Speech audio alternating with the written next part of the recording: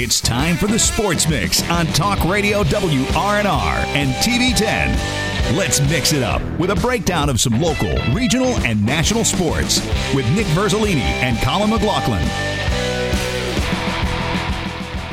We're back on this Monday edition of the Sports Mix. Nick Verzolini, Colin McLaughlin, Dylan Bishop, happy to have you with us as we got a big show. Parkersburg South falling to Martinsburg as Martinsburg getting the win on Friday, 55-7.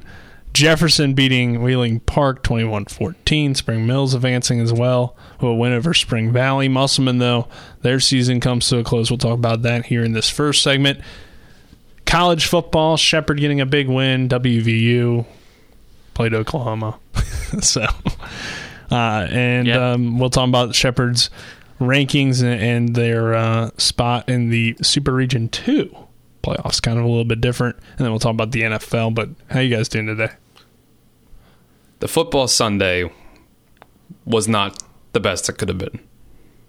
The Saturday, get to here and there. Yeah, ups and downs. You take what you get. What you kind of expected happened, I feel like, on Saturday. Shepherd won, WVU lost. Maybe you didn't expect it to be 59-20, but that's not too far off from what I figured. But overall, not too bad. It's Monday. Weekend overall, pretty good. Yeah, I mean the Ravens are still on top of the North, so. Commanders lost a tough one, Colin. They did. It was tough. Our show, though, by the way, brought to you by Brown Funeral Home and Cremations, Robert Fields & Sons, family-owned, full-service funeral home, proudly serving our area since 1880. Just came down to the defense not stepping up and making big plays. And it seems like it's either them not making big plays or the offense not making big plays. So, yeah, here we are, 4-6. Kind of the story of a 4-6 football team usually, but yeah, let's get into high school football. Some good stuff over the weekend in high school football on Friday, Like we said, Martinsburg dominating against Parkersburg South 55-7. It just seemed like, this Martinsburg team continues to do what we expect from them, and also the way they controlled the line of scrimmage. I thought it was their best game in a long time, and I think they were fired up for the postseason. And they did what they needed to do in terms of running the ball offensively, and they slowed down Gage Wright on the Parkersburg South side. Really good running back, really talented kid, but they shut him down. And once they were able to do that, which was pretty much from start to finish, Parkersburg South really never stood a chance if they couldn't get any running game, couldn't control the clock, and do what they probably wanted to do against Martinsburg. Martinsburg took that away with that incredible defensive line, and then on their side of the ball just pretty much ran the football really well, and even Murphy Clement threw the ball well. So I think he did what he had to do through the air and on the ground. 6 total touchdowns, I believe it was, for him. So just a really impressive game from a very talented player. Yeah, I think Coach Walker put it well in our interviews with Matt Miller on Friday, where it could just kind of, and he's been in recent weeks, been saying that teams just kind of been playing down to their competition, probably not really focused, putting in all of the effort that they could have towards the last few weeks of the season.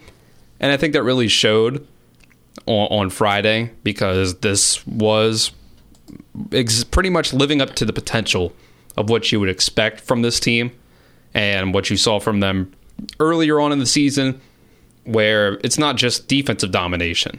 The defense has been fine, and they've been up to that elite level. The offense had just had some trouble finding its way, putting a whole lot of points up on the board against the teams that you would have thought. But that absolutely changed on Friday. Murphy Clement was doing a great job throwing the ball down the field. He missed some throws here and there, but he did it often enough to where it led to that 55 points up on the board. And it gives you it makes you optimistic for the rest of the tournament, to where, they face Jefferson now this week, and they already had a big win over Jefferson early in the year. You would expect a similar result from them. And then you have 2 games against the top teams in the state, probably Huntington, probably Cabell Midland, and it makes you more confident and more optimistic that in the end, they'll be able to hold up their end of the bargain and at least give those good games, if not, win them. I think you already had thought that they had a shot to knock off a Huntington team. But I think you're right, Dylan, that it silences some of your questions that you may have had, like if they have to throw the ball, will they be able to? And I think they can do that, and it's been proven. And I think it comes down to, Murphy, he has a good arm, that's clear. It's just sometimes accuracy, sometimes decision-making as well. Accuracy, decision-making, timing, it seemed like, for the past few weeks was off, too, with some of those deep shots that they were But he has the ability to do it. But he clearly has the ability to do it. We saw that against Parkersburg South. I mean, 14 completions out of 26 attempts, that's not the best. But out of those 14 completions, you go 251 yards and 5 touchdown passes. Yeah. That's a big day. Yeah. And that's a good game for a high school kid. Yes, completing absolutely. 14 and 26 isn't bad for most high school quarterbacks. And, he's a great athlete. He's not going to play quarterback at the next level. We talked about this last week. He's not Tyson Bagent, who's going to throw for 200, 300 yards each week. But he has the ability to play at the next level in some capacity, whether that be running back or wide receiver offensively, if that's the route he's going to play. And he's not a next level quarterback, but he's a very good high school quarterback, and he's also your best athlete, the most talented kid on the team. You want the ball in his hands, and he's going to, for the most part, make the right decision with the ball in his hands. So, it was nice to see a good game for Murphy throwing the ball, because I think he's been kind of waiting for that as well. But moving forward, Martinsburg has Spring Mills this week. We'll talk about that throughout the week. You mean Jefferson? I'm sorry, Jefferson, yes. But Jefferson, they won one over Wheeling Park, 21-14, good football game. We know heading in, like, people maybe look at it and they go, they only beat the 11th seed by a touchdown, but it's a pretty good Wheeling Park team that was playing good football at the end of the year, and they just didn't really have any signature wins when you look at their resume heading in, and that's what kind of dropped them down to 11. But you look at how they finished the year and the fact that I think they beat Parkersburg South like 64-14 or something like that toward the end of the year. So they were playing good football against other teams that you could consider in their, I guess, equal talent, or at least you would think would be equal talent, but they just dominated a Parkersburg South team. You see all the time. Look at any tournament where there's 16 teams going up against each other and they're ranked like this. Look at March Madness. 6 versus 11, 7 versus 10, 8 versus 9. Are very, very often close games. So you can say this year we got a 13 versus 4 upset. You got to throw one of those in your brackets every year. See, Hurricane going down to Parkersburg. Yeah. Right? Yeah. I mean, that was a good, and we can talk about that maybe a little bit later, but heading into it, we had heard from Eric Little in his interview with us, how good that Parkersburg team was. So, and that they were starting to heat up a little bit. So I wasn't like completely shocked that they put up a game. I was pretty shocked that they dominated Hurricane the way they did. But, that's a different matchup on the other side of the bracket. But I think they have a chance too this week against Princeton. I think they can pull off back-to-back upsets and all of a sudden be a semifinal team. So don't be too shocked if they go on another little run here from Parkersburg. Going just logically speaking, if you can beat the 13, if you're the 13th seed, if you can beat the 4 seed, you would think you can beat the 5 seed. Yeah. So, and Princeton typically is a little bit overseeded. Now I've heard that they're really good this year, but they beat Oak Hill. I don't know how good Oak Hill really was. So, I haven't seen Princeton against one of these other schools that we typically rank toward the top, but we have seen that from Parkersburg now. So, I would actually pick Parkersburg this week, going on the road there. But we kind of got sidetracked from what we were talking about, which was Jefferson getting a win. And I think just Coach Hunter in this program now consistently has been able to get this team to the second round. He talked about it last week in our interview with him. It was a tough road. It's going to be a tough road for them to achieve their goal, which was at least make the semifinals this year. Running into Martinsburg in round 2 and even having a Wheeling Park team in round 1 wasn't the easiest draw. So it will be tough for Jefferson this week. I don't really see it happening, but I think there's just the way this program has consistently now been a playoff team, consistently getting to the second round. They're clearly building toward maybe one day being able to knock off a team like Martinsburg, but they're not quite there yet. But considering where they were a few years ago, I think Coach Hunter and his staff has done a great job with this program, and these kids have done a really good job of working closer toward that goal. Absolutely, and we kind of mentioned earlier when we started talking about this matchup, you only won by a touchdown when you're the 6th seed going up against the 11th seed. Point that I want to bring up is they almost had the same exact record. The only reason they didn't, most likely, is because Wheeling Park had one fewer game. Now, right. you can't say if that game somehow got played, if they would have added somebody, if it was a win or a loss, but 7-2 against 8-2, only because of strength of schedule, and you know how I'm starting to feel on that issue right now, is that records, I feel like, and the fact that teams are winning compared to losing should probably matter a little bit more in some aspects than a strength of schedule at times. I know it's tough, but looking at this matchup, you could tell Wheeling Park definitely probably shouldn't have been an 11 seed, maybe a little bit better. And Jefferson got the win. They're a good team. Now they get to face Martinsburg again a second time around. It was a blowout last time. They had some bright spots. We mentioned them in that last matchup. We felt like Harwich, whenever he was scrambling, was probably their best form of offense. Can they put some wrinkles into the offense to make it a little bit more competitive? Potentially. It'll still definitely, as you said, be a long shot to truly see if Jefferson can knock off Martinsburg, but football still has to be played first. Yeah, you can't chalk it up and write it down on the bracket. Yeah, they wouldn't play the games if you already knew who was going to win. So, I mean, when it comes to also Wheeling Park and that strength of schedule thing that you talked about, Colin, which I think it is a good rule for AAA. I don't know if it's a great rule for AA and single A, like we talked about in the past. And I think, like, Wheeling Park, why couldn't they have scheduled a game against Martinsburg at some point? No, I don't know when their bye week was, but they probably could have matched each other up at some point, could have moved some games around, who knows. So it's like, that would have been a good matchup to see for both teams. It would have been a good test for both of those programs, I feel like. And that's a game that should probably get scheduled, right? If they're both only playing 9 games, it's not too far, I don't think. So that's a matchup that could happen down the line.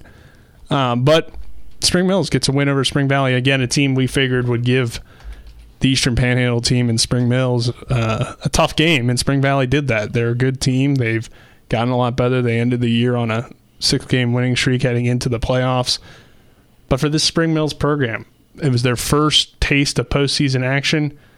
From my understanding, it's a pretty young Spring Valley team as well, but for them to get a win this year and at least get to the second round, I think they're going to give Huntington a game. I don't know if it's going to be super close when we look up at the final score, but I think they can do it here. They have Max Anderson, who's played really well. I think they've given some other teams some good games across the state. They gave Martinsburg a pretty competitive game when we look at EPAC scores. So it may still be that Huntington wins by multiple touchdowns, but I think there's a chance that Spring Mills could go in there and give them a little bit of a game.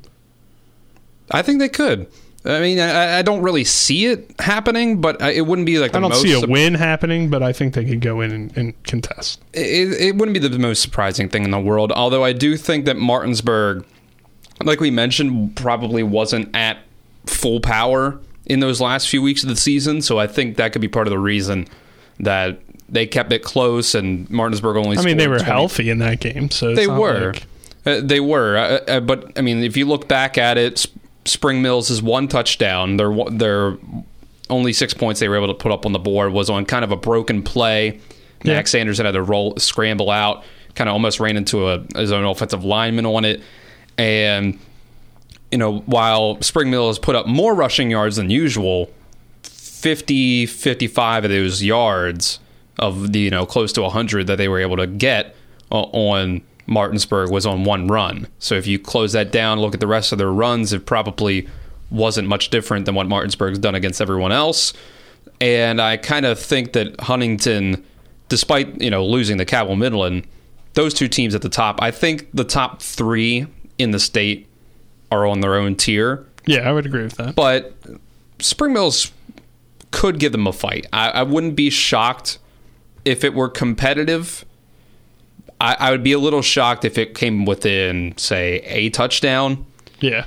But if you say Spring Mills only loses by 10 to 20 points, I'd say, you know what? That's not far away from, it's not that surprising. I think in the end, if you asked me to give like a final score prediction, I'd probably say somewhere in the realm of a 42-14. But that's also what I said would be the score against Martinsburg. That's exactly what I was about to say. So it's hard to say. I think I lean more towards that, but I wouldn't be surprised if it was competitive. Yeah, because I think we have to note too, like Huntington, yes, they got a win here in round 1. They look great, but that was lesser competition, and also they have that big injury, Wayne Harris being out at wide receiver. So that's a pretty big hit, and we already know that they have a new quarterback. They lost Gavin Locko to graduation, so it's not quite the same Huntington team that we saw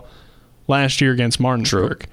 So without seeing them in person this year, and with that injury to your number 1 wide receiver, there are some things that I think Spring Mills can build on heading into this game. But here's the other thing. Spring Mills hasn't been in this situation yet. They haven't gone on the road with this group to Huntington, made that travel, made that trip, and what will be a tough place to play, even if it's on a Saturday, and never, an easy game, and it's one of the elite programs in the state. So it's going to be tough for Spring Mills, but there are some things that maybe they could make it a game if they can go in there and play well. And as you mentioned, injuries on Spring Mills' side, they were without Eaton last week because of concussion. I don't know if that will still carry over to this week Depends or not. Depends on the severity of the concussion. Shout out to Kaz letting us know about that situation for last week's matchup. But we went back to saying it's tough because, as Dylan kind of wanted to give a final score prediction but didn't fully yet say 42-14 Spring Mills Huntington. I feel like the reason why it's been so tough to really gauge that idea in our brain is because they've continued to surprise us time and time again this year, and it's been arguably the biggest positive surprise that we've seen this year out of a team in the EPAC. The expectation always is for Martinsburg to do what they're doing so far this year, so you got to go to the next step, and that I feel like would be the fact that Spring Mills has had its best season in school history, and I would not be surprised if they put up a fight. I still think this team has a lot of talent. It's going to be tough. Do I see them winning? No, but who knows, right? Yeah, I mean, surprise us. I would give them a better chance of getting a win this week than Jefferson has against Martinsburg. Yeah. I think that's fair to say. And yeah, I mean, you're looking at it too, like maybe they can put up a fight, but we'll see. Part of that is that we've seen what Jefferson versus Martinsburg looked like only about a month ago. And this is kind of like we don't really know necessarily. But Musselman, they had a tough one against Cabell Midland. This one was never really close between the Applemen and the Knights. 63-22 final. Kind of what you expected. I wasn't sure if it would go that way or not because I thought maybe Musselman could kind of get some of that magic that they had last year when they flipped the 27-point deficit. But also this is a tougher team that they're playing this time and a number 1 seed. It's also a lesser Musselman team. Yeah. And they have really no momentum heading into this game after the loss to Parkersburg. So it's a little bit different situation, but I thought maybe they could make it a little bit closer. I still thought Cabell Midland would win. And really, you look at it, Cabell Midland, like Dylan said, they're part of that elite group of the top 3 teams in the state. They have 2 of the better players and a really good combo at quarterback and running back between Robert Shockey and now I'm forgetting the running back's name, but he played at Huntington and now I can't remember it. But really good running back in their backfield, and I think they're going to be, a very elite team, and it was tough for Musselman to pull off that upset. Or even make it close, really. Yeah, it was I believe 50-6 at halftime, so you can kind of look at it and final score being 63-22, Probably say that the second string, if not third string, for Cabell Midland came in late in that game to allow Musselman to get a few more. Weren't at that game, so can't 100% say that as fact, but still, a very tough game that I kind of expected to go this way. As we said, Cabell Midland, a very good team, and Curtis Jones. They already played each other so far this year. That was 42-14. So, yeah, I mean, Cabell's good. Like I've been up there for a game against Huntington a few years ago when they were when Huntington was struggling, and just like the way they beat you. I mean, just running that football, and it's tough. I mean, they're a physical team usually, big up front, and when you have that combo between Shockey and Jones, I mean, not knowing which one of them is going to get the ball. Now you also throw in the ability that Shockey can throw it a little bit. While it's not their strength, it definitely makes them, a very tough team to play against, and it's a tough matchup for Musselman. So, not too surprising. I mean, they got into the playoffs at 4-6. Like we said, really had no momentum heading into the playoffs, and it's such a tough matchup in the AAA. Usually, the 16 versus 1 is just it's a big difference. So, yeah, they should be glad they got into the playoffs, and that's their accomplishment for the year. Right up against the number 1 team in the state. In the country. Not quite. But, Colin, send us the break. Will do, as this segment brought to you by Parsons Ford of Martinsburg at 1400 Shepherdstown Road and online at parsonsford.com. They became number 1 by making you number 1 first. Parsons.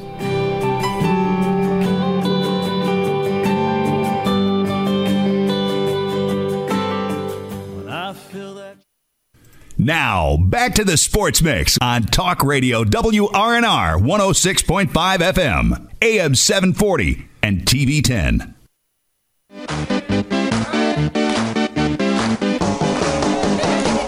We welcome you back to the Sports Mix. Nick Verzolini, Colin McLaughlin, Dylan Bishop here on the show. So Shepherd dominates Mercyhurst. Big day on the ground from both Malachi Brown and Jordan Barnett. And you look back on it, too. Seth Morgan, I think, only had 3 or 4 incompletions. So very good day throwing and running the football against the Mercyhurst team that gave the Rams a little bit of a fight in the first half, but just couldn't keep up with the Shepherd offense, and the Rams defense ended up causing some turnovers in that second half and pulling away.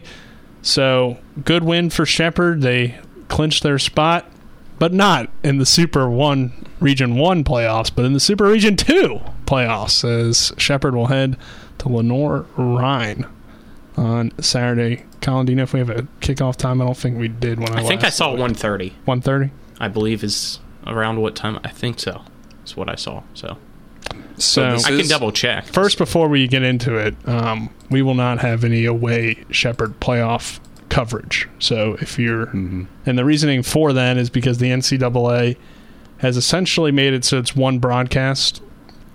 The home team has to provide that broadcast, and then even if it were a home game, technically we would not have the coverage. I was going to say that it's exclusive streaming deal with Huddle. So for the Division II playoffs, if you would like to watch the Shepherd game, you have to go to Huddle and pay. You go to the NCAA.com website, and it will you link you to Huddle, where you pay. I think it's like $9.99 per game or something like that. You can pay like $30 for the playoffs. Essentially, it's $10 for a single game, $20 for the whole playoffs, $30 if you also want the volleyball tournament, the volleyball playoffs. There we go. So that's a deal there. We would have provided the broadcast for a home game. Yes, but it wouldn't have been on TV 10 or in YouTube. It would have just been on the Huddle. So you would have heard Travis and I and Dylan on the sidelines, but we would have been doing the game. And we at the studio. Well, yeah, maybe. I don't know if he still would have I don't know how that would have report. That would have been. I guess so. It probably just would have been our broadcast,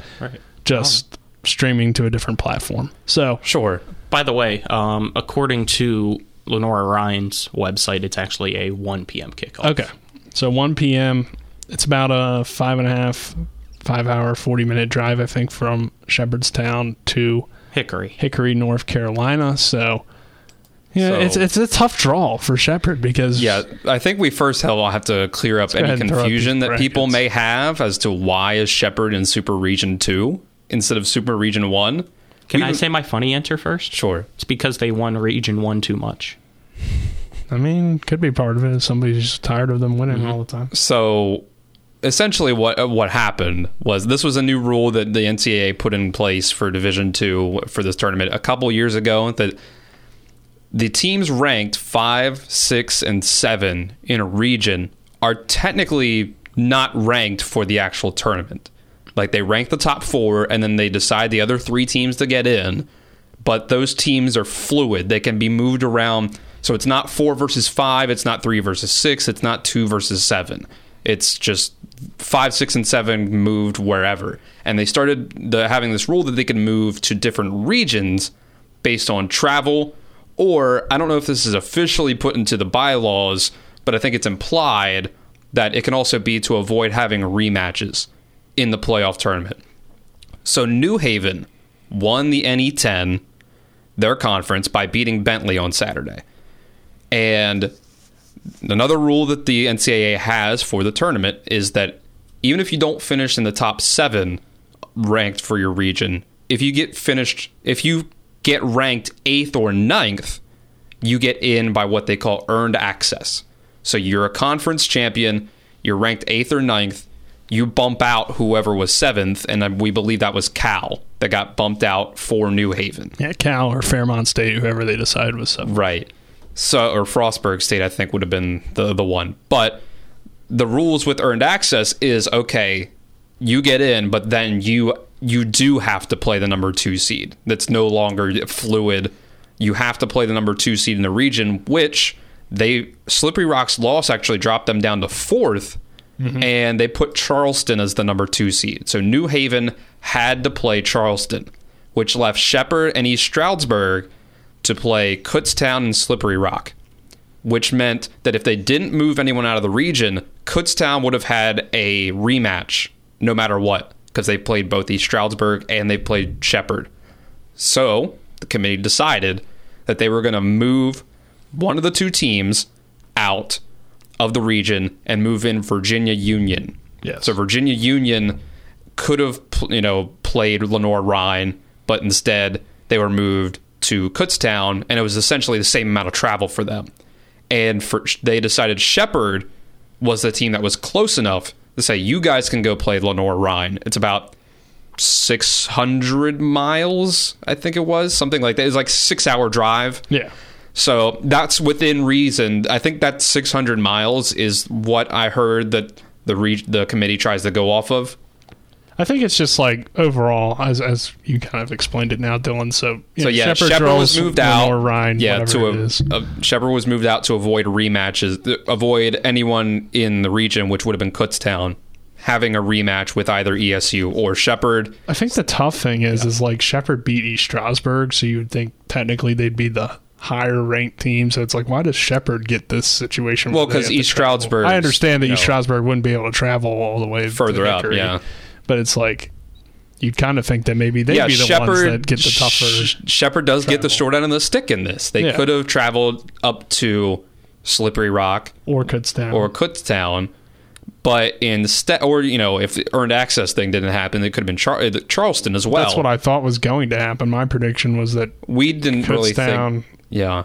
That New Haven would now be in already as a top 7 team because they had 2 losses. Everybody else had 3 that was competing for that last spot. And I figured, however they throw Slippery Rock and Kutztown together, whatever the case be. But I thought that Shepherd would ultimately draw Charleston. You would see New Haven take on Kutztown because that's the closest for them. And then East Stroudsburg would take on Slippery Rock.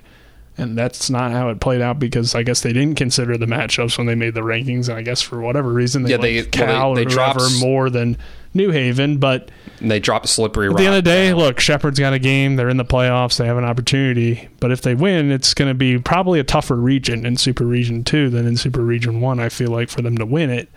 But it is somewhere where I think they've been before. I think they've been in this situation before when they were in the MEC. Back when it was the West Virginia Conference, and they had to make this trip before because they played Lenore-Rhine twice in the 90s. So, I think it's an interesting matchup. It's definitely a team that I think Shepherd could beat, but they're pretty tough. I mean, they're, 10-1? Yes. Haven't looked too much into them. They have Kyle Duggar as a famous alumni who was a second-round pick of the Patriots a few years ago. And, we'll see. I think it's going to be tough again going on the road here for the Shepherd team. And if they win, I think they would have to most likely play Delta State on the road. So that's another trip to Cleveland. And, of course, like West Florida's in there. It's kind of a weird region.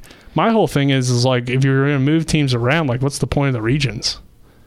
Like, I know it's for travel, but it's like if you're still going to be able to move teams, I don't know. It's just kind of weird to me. Like, a little bit. I think it's because they try not to move the teams. I think they just make it. There's too many like rules on who you can play and who you can't play and rematches and all this other stuff. So like, just put the best 7 teams in their region in and then seed it. Like, make it easier on yourself than doing all this other stuff. Shepherd's regular region, SR1, is typically seen as the easiest region in D2. Mm-hmm. Like, if you were to take these other teams from these other regions and plop them in the SR1, a lot of them at the top would breeze through it and get your Grand Valley States and your Ferris States. They play each other. Right. They play each other in round 1 this year. And so, like, that was the regional championship last year, I think. And it was kind of viewed by people as being the quasi-national championship. Yeah. So that's, the Alabama and Georgia. SR2 is one of those regions. It doesn't have Grand Valley State and Ferris State in it, but it is hard. It doesn't have Colorado School of Mines in it, but I'm looking at this is the analytics I like to go to. It's ESPN's college football analytics. They go all the way down to D2 from Bill Connolly, SP+. This region has their number 1 seed is ranked 7th overall in the country. Delta State, not the 1 seed, is ranked even higher at number 6. Lenore-Rhine is right below the 1 seed in the region, Benedict, as the 8th best team in the country. West Florida is seen as the 10th best team in the country. So we've seen Slippery Rock was undefeated all throughout the regular season until they lost to Kutztown. SP Plus has Slippery Rock as the 11th best team in the country. So according to this, Tiffin is ranked very high, 5th in the country from these metrics, but this region has 4 teams better than Slippery Rock in it, according to these analytics, including the team that Shepherd drew in the first round, Lenore-Rhine, who was seen as the 8th best team in the country with the 18th best offense and the 4th best defense. So, I mean, they're good. Like, this is not an easy first-round matchup, but you knew that for Shepherd anyway. I mean, once they lost the Bloomsburg game, it wasn't going to be easy. They were going to have to most likely go on the road and probably play a team that had a better record and had some better things for them. Yeah, I felt like if Shepherd drew Charleston, they would probably win that game, just based on what we kind of knew about the programs, or at least they had a good chance. They still have a shot against this Lenore-Rhine team. I don't think they're going to go down there and it's not going to be Ferris State or anything like that, but I think it will be tough. And I think really, Shepherd just needs to take care of the football. Like, if this team takes care of the football, they can compete with these teams in Super Region 2. But if they continue to have these fumbles and these poor decisions with their passes, and because that's still the takeaway for me after the Mercyhurst game. Like, you put up 49 points. Your defense did some good things, but you're still fumbling the football. You're still doing little things that are holding you back from being elite this season. And I feel like if that continues in the postseason, which based on the fact that it's been a problem all season, there's no real reason to believe that it's going to all of a sudden go away, this team may really struggle down there in Super Region 2. So, look, this is the draw you got. You're going to try to take advantage of the situation. It's tough. It stinks that Shepherd got kind of the short end of the stick, but hey, like, you're a back-to-back region champion. You've pretty much dominated Super Region 1. Maybe you can embrace this challenge in a lot of ways. This is a brand new challenge for you to go up against some really good programs. And if you, prove that you can come out of this region, now all of a sudden you're talking about Shepherd with these elite programs again. And I think they still are in that conversation. I still think they could go in and win this region if they play the best of their ability. But these last few games, I still feel like that issue of turning over the football is a huge issue. And if they can eliminate that, I think they can compete. If they don't, I don't know if it will be close. Yeah, there isn't a team in this region that's on the level of School of Mines, Ferris State, Grand Valley State.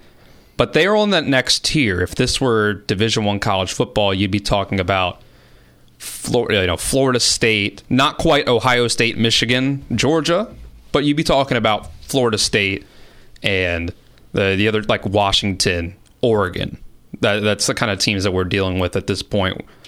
I think Shepherd can compete in this game, and they can compete in the region. But honestly, I think they lose to Lenoir-Rhyne.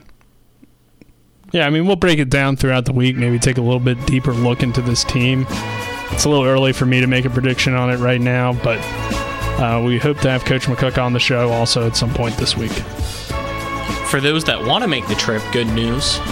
Temperature high, as of right now, in Hickory will be in the mid-60s compared to the low 50s back here in Martinsburg. You're traveling down south. Yeah, as this segment brought to you by Orsini's, not just a appliance store anymore. Visit them at 360 Hack Wilson Way or online at orsinis.com.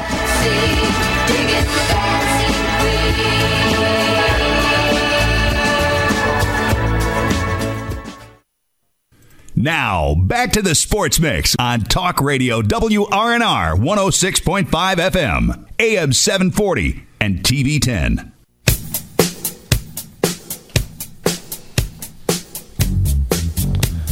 We welcome you back to the Sports Mix. Nick Verzolini, Colin McLaughlin, Dylan Bishop here on the show. Colin, as we mentioned at the beginning of the show, WVU falls to Oklahoma 59-20. Started off all right for the Mountaineers. Hudson Clement made a catch, so that was good to see. But, I mean, this is kind of what we kind of expected with the fact that WVU hasn't competed with a top-level team this year. You're a liar. You didn't expect them to lose? No, you didn't expect them to lose. You said on Friday's show. No, I said they were going to lose. Me to pick WVU and winning. Did I say they were going to win, though? I don't think I said they were going to win. Yes. If I did, I was just talking. Because I was like, no, there's no way they win. And then you're like, blah, blah, blah, blah, blah, whatever it was. We'd have to go back, listen. And I'm like, you know what? You convinced me. I'll pick the Mountaineers, too. And I don't think I thought that was the Commanders game. Nick likes to look to pick the Commanders. Nick likes to look on the bright side. You might have picked the Commanders, too. But I did pick the Commanders, that's for certain. I think with WVU, I was like, well, maybe this is their chance to get a signature win. They haven't done that yet. But I still said Oklahoma was going to win. I think with the Commanders, I was like, what does Seattle really have? Like, why are you scared of them? Give me the Commanders. I think that was the one that you flipped. I don't know. I think we still picked Oklahoma to win, but we were like, yeah, WVU might make it close, I think is what we said. I could be wrong. I have a bad memory sometimes. I do too. So I'd have to go look at the tape, but I think that's what we're talking about here. Dylan, though, reminded me of something that's getting our sponsors as we're brought to you by Hagerstown Ford. Visit them online at hagerstownford.com, as well as the Mirius Group of Ameriprise Financial Advisors, John Everson and Phil McCoy. Call them today at 304-263-4343 or stop by 1270 Winchester Avenue in Martinsburg. I remembered that. I do not remember this conversation to help clarify. Unfortunately, I do not have the memory. I do not have that in my memory bank either. I'm sorry. And normally you wouldn't be here on Friday, but you were on Friday this past week. But, I mean, hey, WVU's got their final two games. They look winnable. They do. They should be able to finish with 8 regular season wins, which would be a improvement and would be above expectations, at least based on how the conference has voted. So I think that keeps Neil Brown's job, and he can continue to try to build something in the right direction here. But I do too. Sorry for everybody that wants Jimbo Fisher in Morgantown. I don't think that's happening. That would never happen. He's also too expensive. Yes, that would cost them $1 billion. I don't think you want Jimbo Fisher. I don't either, but we don't need to go down that rabbit hole today. I think he would be a good coach for them because he's a great recruiter. So if he could get some recruits to Morgantown, they should probably be able to compete in the Big 12. He's been a great recruiter with Florida State and Texas A&M money. That's true, yeah.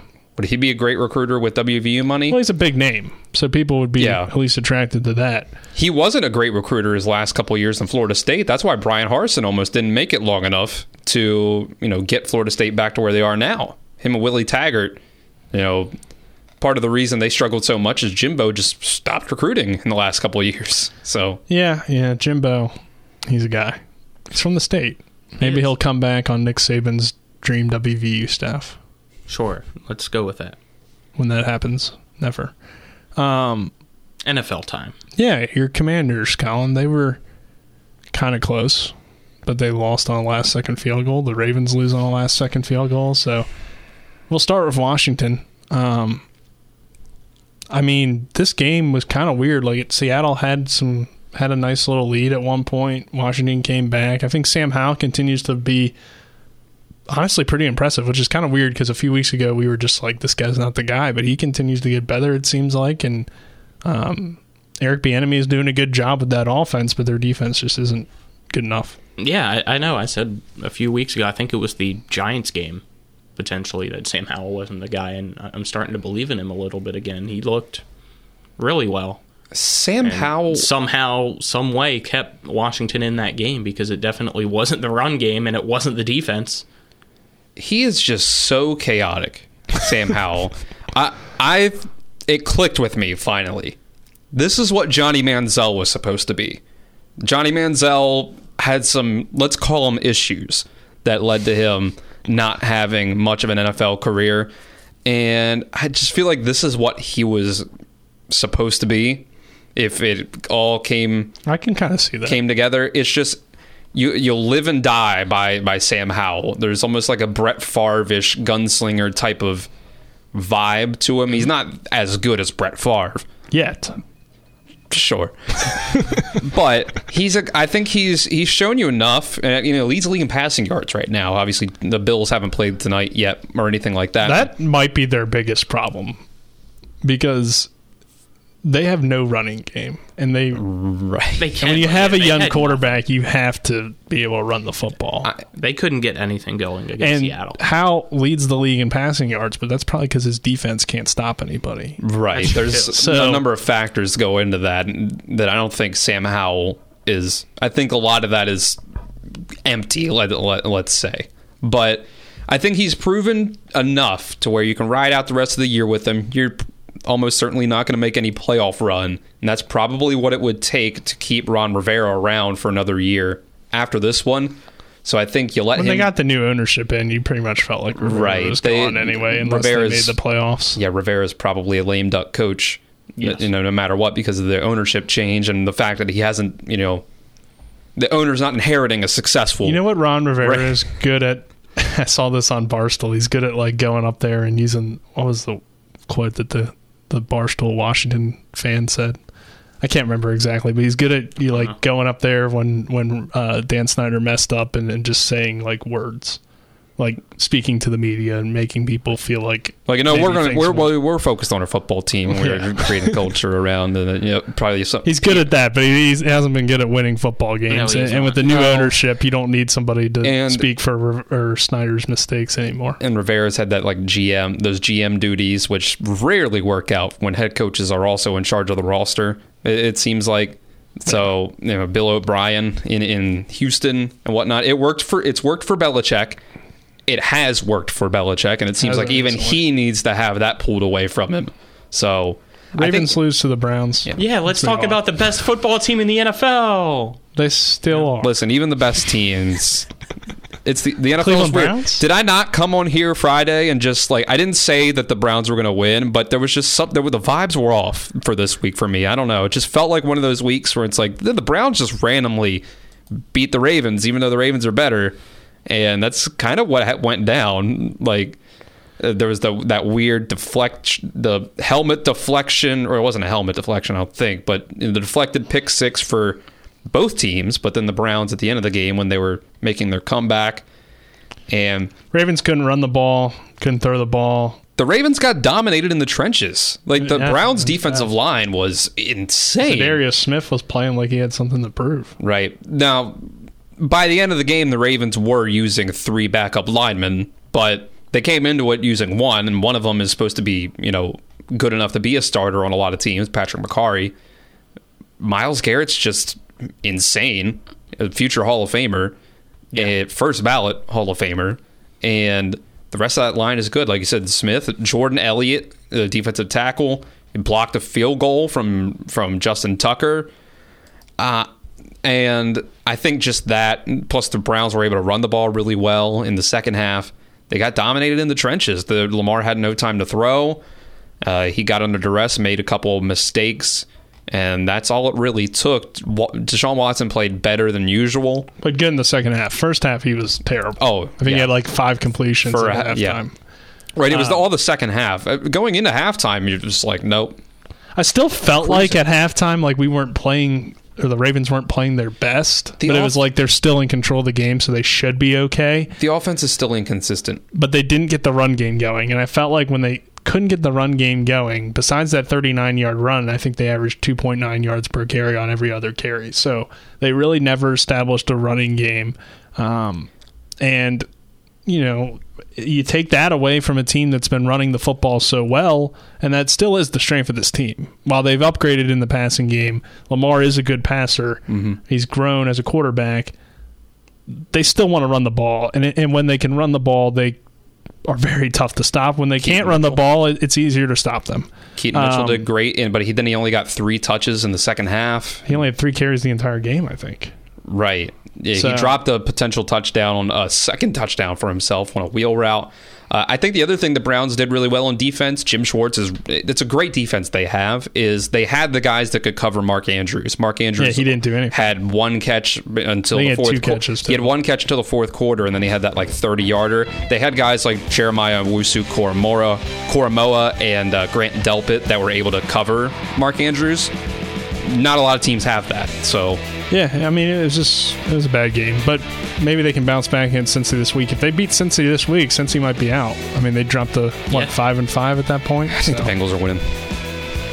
It's in Baltimore. Yeah, but that's just how this goes, you know. They've had some injuries. Ronnie Stanley went down. Marlon Humphrey went down. Like he can't stay healthy. Short week with a handful of injuries.